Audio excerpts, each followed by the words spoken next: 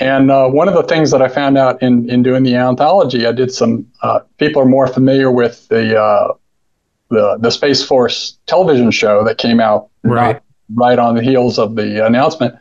And, as a military brat, I wasn't that eager to watch that show because you know how comedians can be. I actually liked the show. I actually thought they were reasonably, respectful of military culture and whatnot. Considering that it was a workplace comedy. Mm-hmm. But one of the most ridiculous things on that show was a scene where the Chinese set up a satellite with like clipper arms, and they cut the solar panels off of an American satellite. Well, it turns out that wasn't so silly. The Chinese actually have launched a satellite with that capability. Whoa. And of course, they say it's for maintenance and removing trash, and that may very well be. But if you have that ability, then you have the ability to sneak up and cut the solar panels off of other people's satellites. The Space Force is kind of misunderstood. My guest, C. Stuart Hardwick, is the editor and even contributed a story in a new anthology, Tales of the United States Space Force. It features an impressive cast of contributing writers. And this is Sci-Fi Talk, the podcast on how sci-fi, fantasy, horror, and comics help us explore our humanity. C. Stuart Hardwick will clear up some of the misconceptions about the Space Force and how this anthology may inspire more to join, or just simply enjoy the diversity of the stories. What is interesting to me, and really something that most people don't realize, is that the actual Space Force started a few years ago, not in 2018, but actually before that. So tell us about the origins of Space Force. Yeah, that was a surprise to me. I as well. I first heard about the effort to create a Space Force back in, I think it was 2018 or 2017. When I was invited to moderate a panel with one of the people who's now on the Space Force and an astronaut. So I thought I should do some research, and I quickly learned that the serious effort to create what was then being called a Space Corps actually started during the Reagan administration. Wow. And it kept going through, both the Bush administrations, at least, and it was under President Obama that they finally passed the legislation to create it. And then by the time that made it to the Oval Office, President Trump was in the chair, so he got to take credit for it, or the blame, as the case may be. There's more Sci-Fi Talk, so stay tuned. I guess my question about it is, what exactly does the Space Force do at this point? One of the things that led me to do the anthology was questions around that. So when they started making announcements in 2018, 2019, it was clear that a lot of Americans had the same questions. People thought this was just an excuse to build military space stations and send Marines into space and nonsense like that. And of course, I knew better from my research, and also from at a conference I met Lieutenant Colonel Peter Garretson, who taught at the Air Force Staff and Command College, and I had asked him that, and he said, well, wherever people go, the police and the military are going to have to follow, but what the Space Force is mostly charged with right now is protecting satellites. And you might think, well, why do you need to protect satellites? Well, let's just look at some examples. So we have the constellation of GPS satellites, right, which were originally built to help get military troops to where they needed to be, and then later were used to get weapons to where they needed to be. But what a lot of people don't realize is each one of those satellites is an atomic clock orbiting over our heads. And those atomic clocks are now critical to cryptography. So every time you do a banking transaction, every time you use your ATM, you're using the GPS system, whether you realize it or not. In addition to, their widespread use now for, ecological monitoring and cleanup and, logistics of truck fleets, everything from getting your pizza to your door to getting package delivery, land survey, all sorts of things. So it's become really, really critical. And one of the things that I found out in doing the anthology, I did some, people are more familiar with the Space Force television show that came out right on the heels of the announcement. And, as a military brat, I wasn't that eager to watch that show because you know how comedians can be. I actually liked the show. I actually thought they were reasonably, respectful of military culture and whatnot. Considering that it was a workplace comedy. But one of the most ridiculous things on that show was a scene where the Chinese set up a satellite with like clipper arms, and they cut the solar panels off of an American satellite. Well, it turns out that wasn't so silly.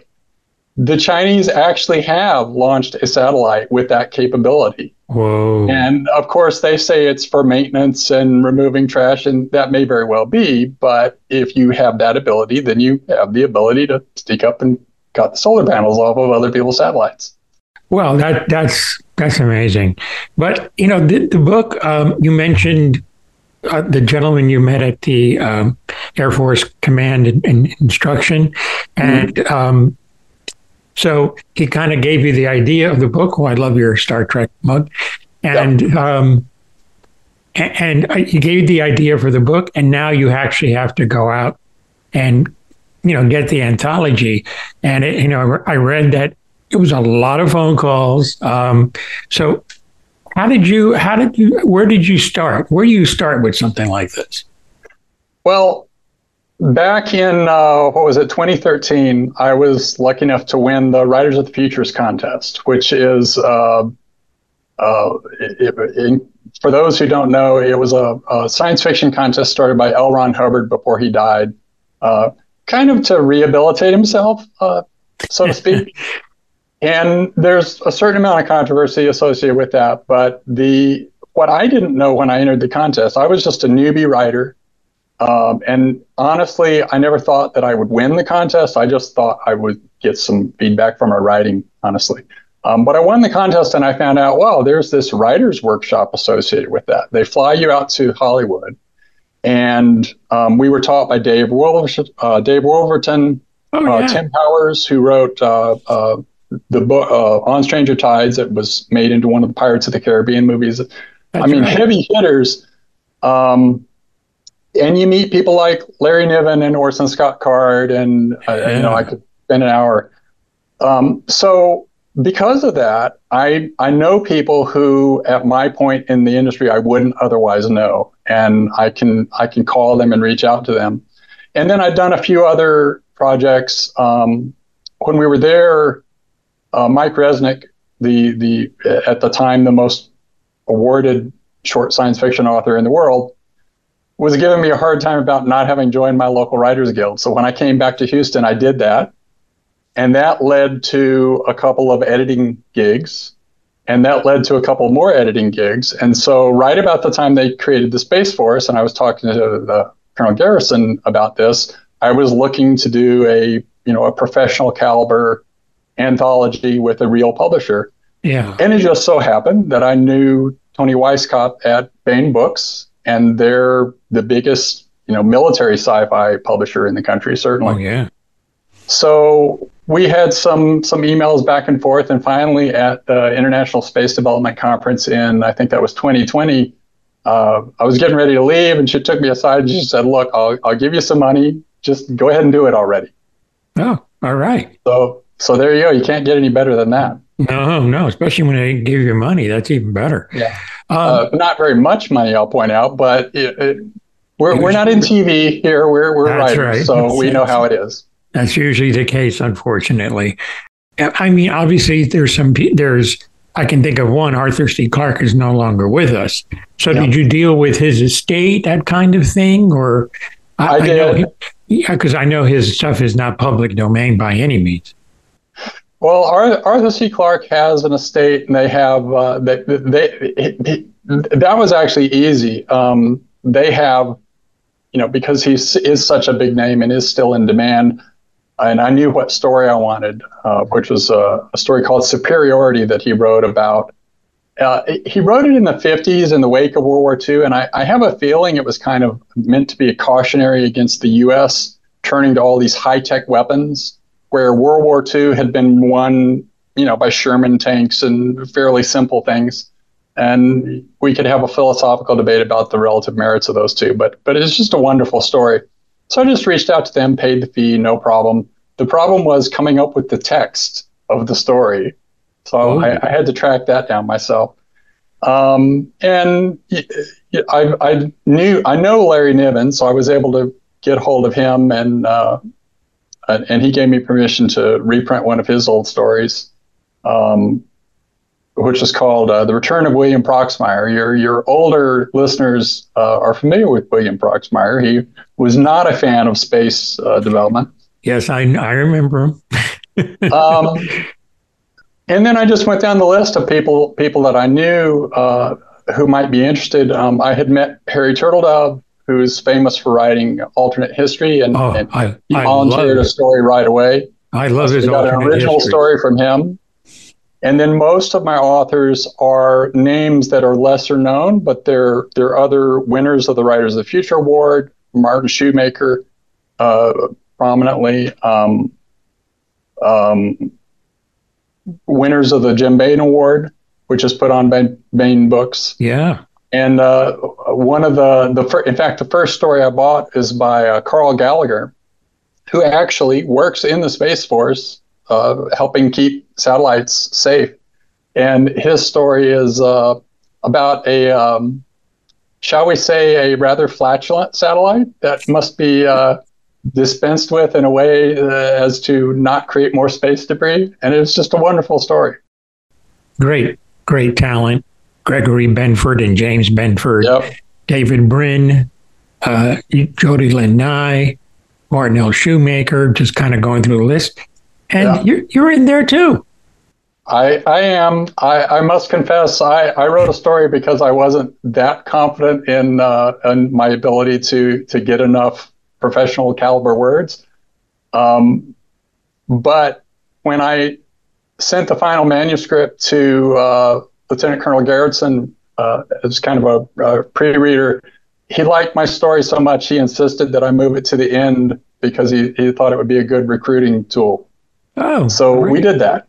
I'm very proud with the result. We've got a good corral of top names. We've got fantastic stories from up and coming authors, and I think everybody's going to really love it. Now, with technology today, I guess, in the old days, you would get it all on paper, but I guess you're receiving things electronically in various different ways, I'm sure. Oh, yeah. Mostly everything is electronic these days, although Tony at Bain did surprise me by sending an actual paper printout of the manuscript to my house, which, that's old school. If you haven't seen a manuscript like that, this is like 130,000 words, so that much paper. Yeah, it's a lot of paper. Yeah. But I can see why, the editors at publishing houses, if they have something that works for them, they got to keep doing it because they are just churning through the words. Yeah. Me, I don't do that. I use modern tools. There is more Sci-Fi Talk, so stay tuned.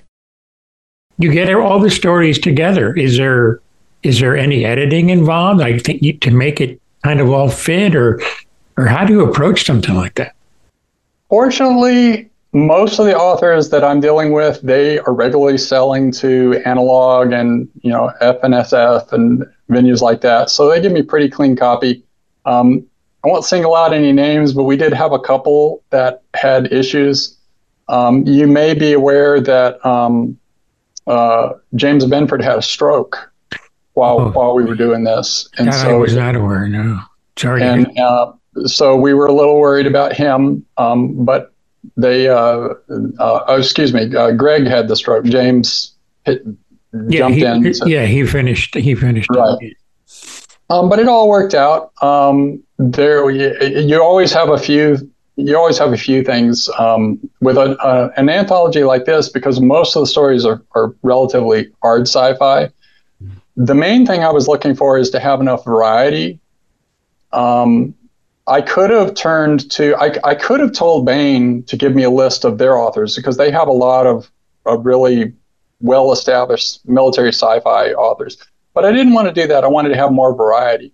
So kind of cold calling my friends and people I knew in the industry, I did have to make sure that we, didn't step on each other. But it turned out not to be much of a problem.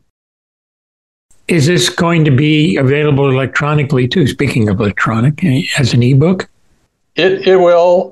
It'll be in bookstores in June. It'll be available as an ebook, and my understanding is it'll be available on audio. When I talked to Tony originally, she said that they have arrangements to take care of all that, and that's great. I myself mostly read books these days on audiobook, either at the gym or on my bike. Yeah, I know a lot of people do. I mean, I would love to see different narrators doing each story, so it just gives it an anthology kind of feel to it. I don't know if that'll happen, but I would put in a vote for that. I think that'd be really cool. Yeah, especially because there is so much diversity. We have stories about that are more down to earth. What we did is the early stories are the most realistic near future, and then as we progress, they get a little bit more exotic. So we do have. The story from the Benfords is about contact with an alien probe. But the stories earlier on are about, people who are serving in the Space Force and have to deal with things that China is doing. And then there was one story about a drone operator who's called on to go into combat. We have stories for the protagonist are women, stories for the protagonist are men, stories for the protagonist are kind of your traditional jocks, and stories where not so much. So I could definitely see where diversity of narrators would be useful. What's your view on, with the technology today, like movies that are set in space, that are not necessarily in the future, but, like coming up, Constellation's going to be on Apple TV Plus, a really cool, mind-bending series, by the way. And they actually reproduced the space station on a set. It was really amazing. And it looked very accurate. It was incredible. But what's your view on how, the technology is kind of caught up where they can really do these realistic kind of space kind of movies? It's interesting you say that. And I saw your interview about Constellation, and I can't wait to see that myself. Yeah. But in watching For All Mankind, one of the things that I noticed, and I hazard to mention this because it's possible a lot of viewers might not notice, but when the astronauts go out on the moon, they're in lunar gravity. Right. But when they're inside the lunar base, they're on normal gravity, for the obvious reason that it would be very expensive to film it any other way. Right. And if you, I don't know how many people know this, but before the Apollo astronauts went to the moon, NASA needed a way to simulate 1/6 gravity. And the only way they could come up with, there are two ways. Everybody knows you can do it in a plane flying parabolas, right? Depending on how you fly the parameter, you can set the gravity wherever you want. But for testing, at a lower cost and testing equipment and whatnot, what they did is they came up with this rig where the astronauts are hanging sideways from a harness, and the angle of the harness to an overhead hoist pulls them against a ramp at their feet with the appropriate amount of acceleration, so a fractional acceleration. And that way you can have people for a sustained period of time. So like you can put a guy in a spacesuit and say, go do this task, and let's make sure that you're not going to fall down and get stuck and that kind of stuff. Oh. Well, that's the cheap way of simulating a fractional gravity, right? You can imagine you're not going to have a whole soundstage rigged that way. It's just not practical. And people have tried things using helium balloons and that kind of stuff. And I think it is really impressive today how between CGI and just clever use of practical effects, they can get a lot of it is just the actors. Right? Yeah. You can sell whatever you want. I always say when I was a kid, we used to watch Star Trek. And, Star Trek has got junk from the dumpster spray painted a consistent color and stuck up on the wall, and you believed it. Yeah. If the actors believe it, you'll believe it. Yep. Yeah, they use salt shakers, I think, for some of the devices McCoy used to use. Yeah. Yeah, the plane you were talking about, it was they shot Apollo 13 on it, Right. and it's called the colloquial name is the vomit comet for obvious reasons, Yeah. because people would literally lose their lunch Yeah. when you do it, and actually what people don't realize is that when Ron Howard was shooting the movie, they didn't have a lot of time, doing it. So they would have to go up, up and down to get the zero G effect. So, if they were to shoot it now, they'd do it totally different. For Constellation, Noomi Rapace was on wires, and or Noomi Rapace was on wires. So that, of course, with CGI, you can just erase the wires. So, and a lot of the flying scenes you see in superhero movies, they do it the same way. Right. So, yeah, CG totally changed everything. At times, I think it's overused, but it's a valuable tool, and I think that's all it should be. As a hard science fiction author, I like it when it's used in the way that supports good storytelling. And as you say, different people like different things, and not every movie has to be the same thing. But it can definitely be overused. But when it's well used, when it's masterfully done, it is really incredible what they can do. Oh yeah, it is incredible. What's up for you next? Are you working on anything right now? I am. I need to get some novels published. I've sold short stories pretty regularly to Analog since I started writing, and I hope to keep doing that. But I'm also I write a lot of science for the social media site Quora. Oh, and one day I was surprised in my mailbox that I got a letter from Spider Robinson. Oh, wow. I had mentioned a short story sale, and Spider liked my science writing, and he said, you make a lot more money selling novels. Yes, that is so true. So that's not a bad thing. Yeah, he's right. I got to meet him at Worldcon the year after that, and he was a really sweet guy. Where's this year's Worldcon going to be at? I'm not really. Is it in the States or is it probably not in the States? No. Last year it was in China. This year it's in Scotland. Oh, Scotland. Oh, that'd be nice, actually. If it's in Edinburgh, it's really nice. Yeah, it's great. It's just, a 17-hour flight from here. So yeah, it's a long trip. It's not that easy from where I am either. But I'd love to go, but it's just not in the cards. Great. Worldcons are nice, though. The first year that I went was my first year after winning Writers of the Future, and I can't tell you how many people I heard who were also like me, who had never been to a con before, who were running around saying, "I love Worldcon. Everybody gets my jokes." Yeah.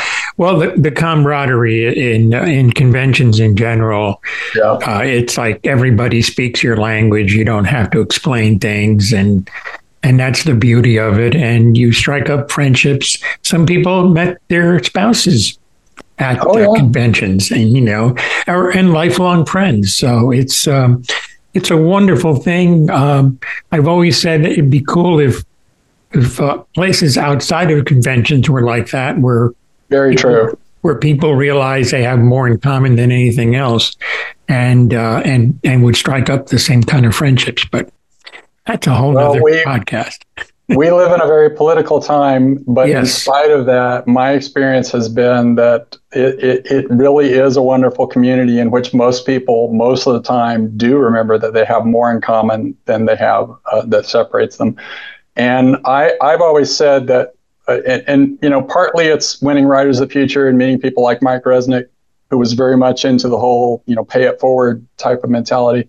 But I've always said that my whole experience has been like getting to the end of the yellow brick road, and instead of the wizard, instead of a booming voice saying, "Ignore the man behind the curtain," the curtain opens and the man reaches out and says, "Here, son, let me help you." Yeah. It really has. The community in the sci-fi literature is just wonderful. Yeah, I think in general it's true. It's a really welcoming community, and there's a fellowship that's there that's really cool.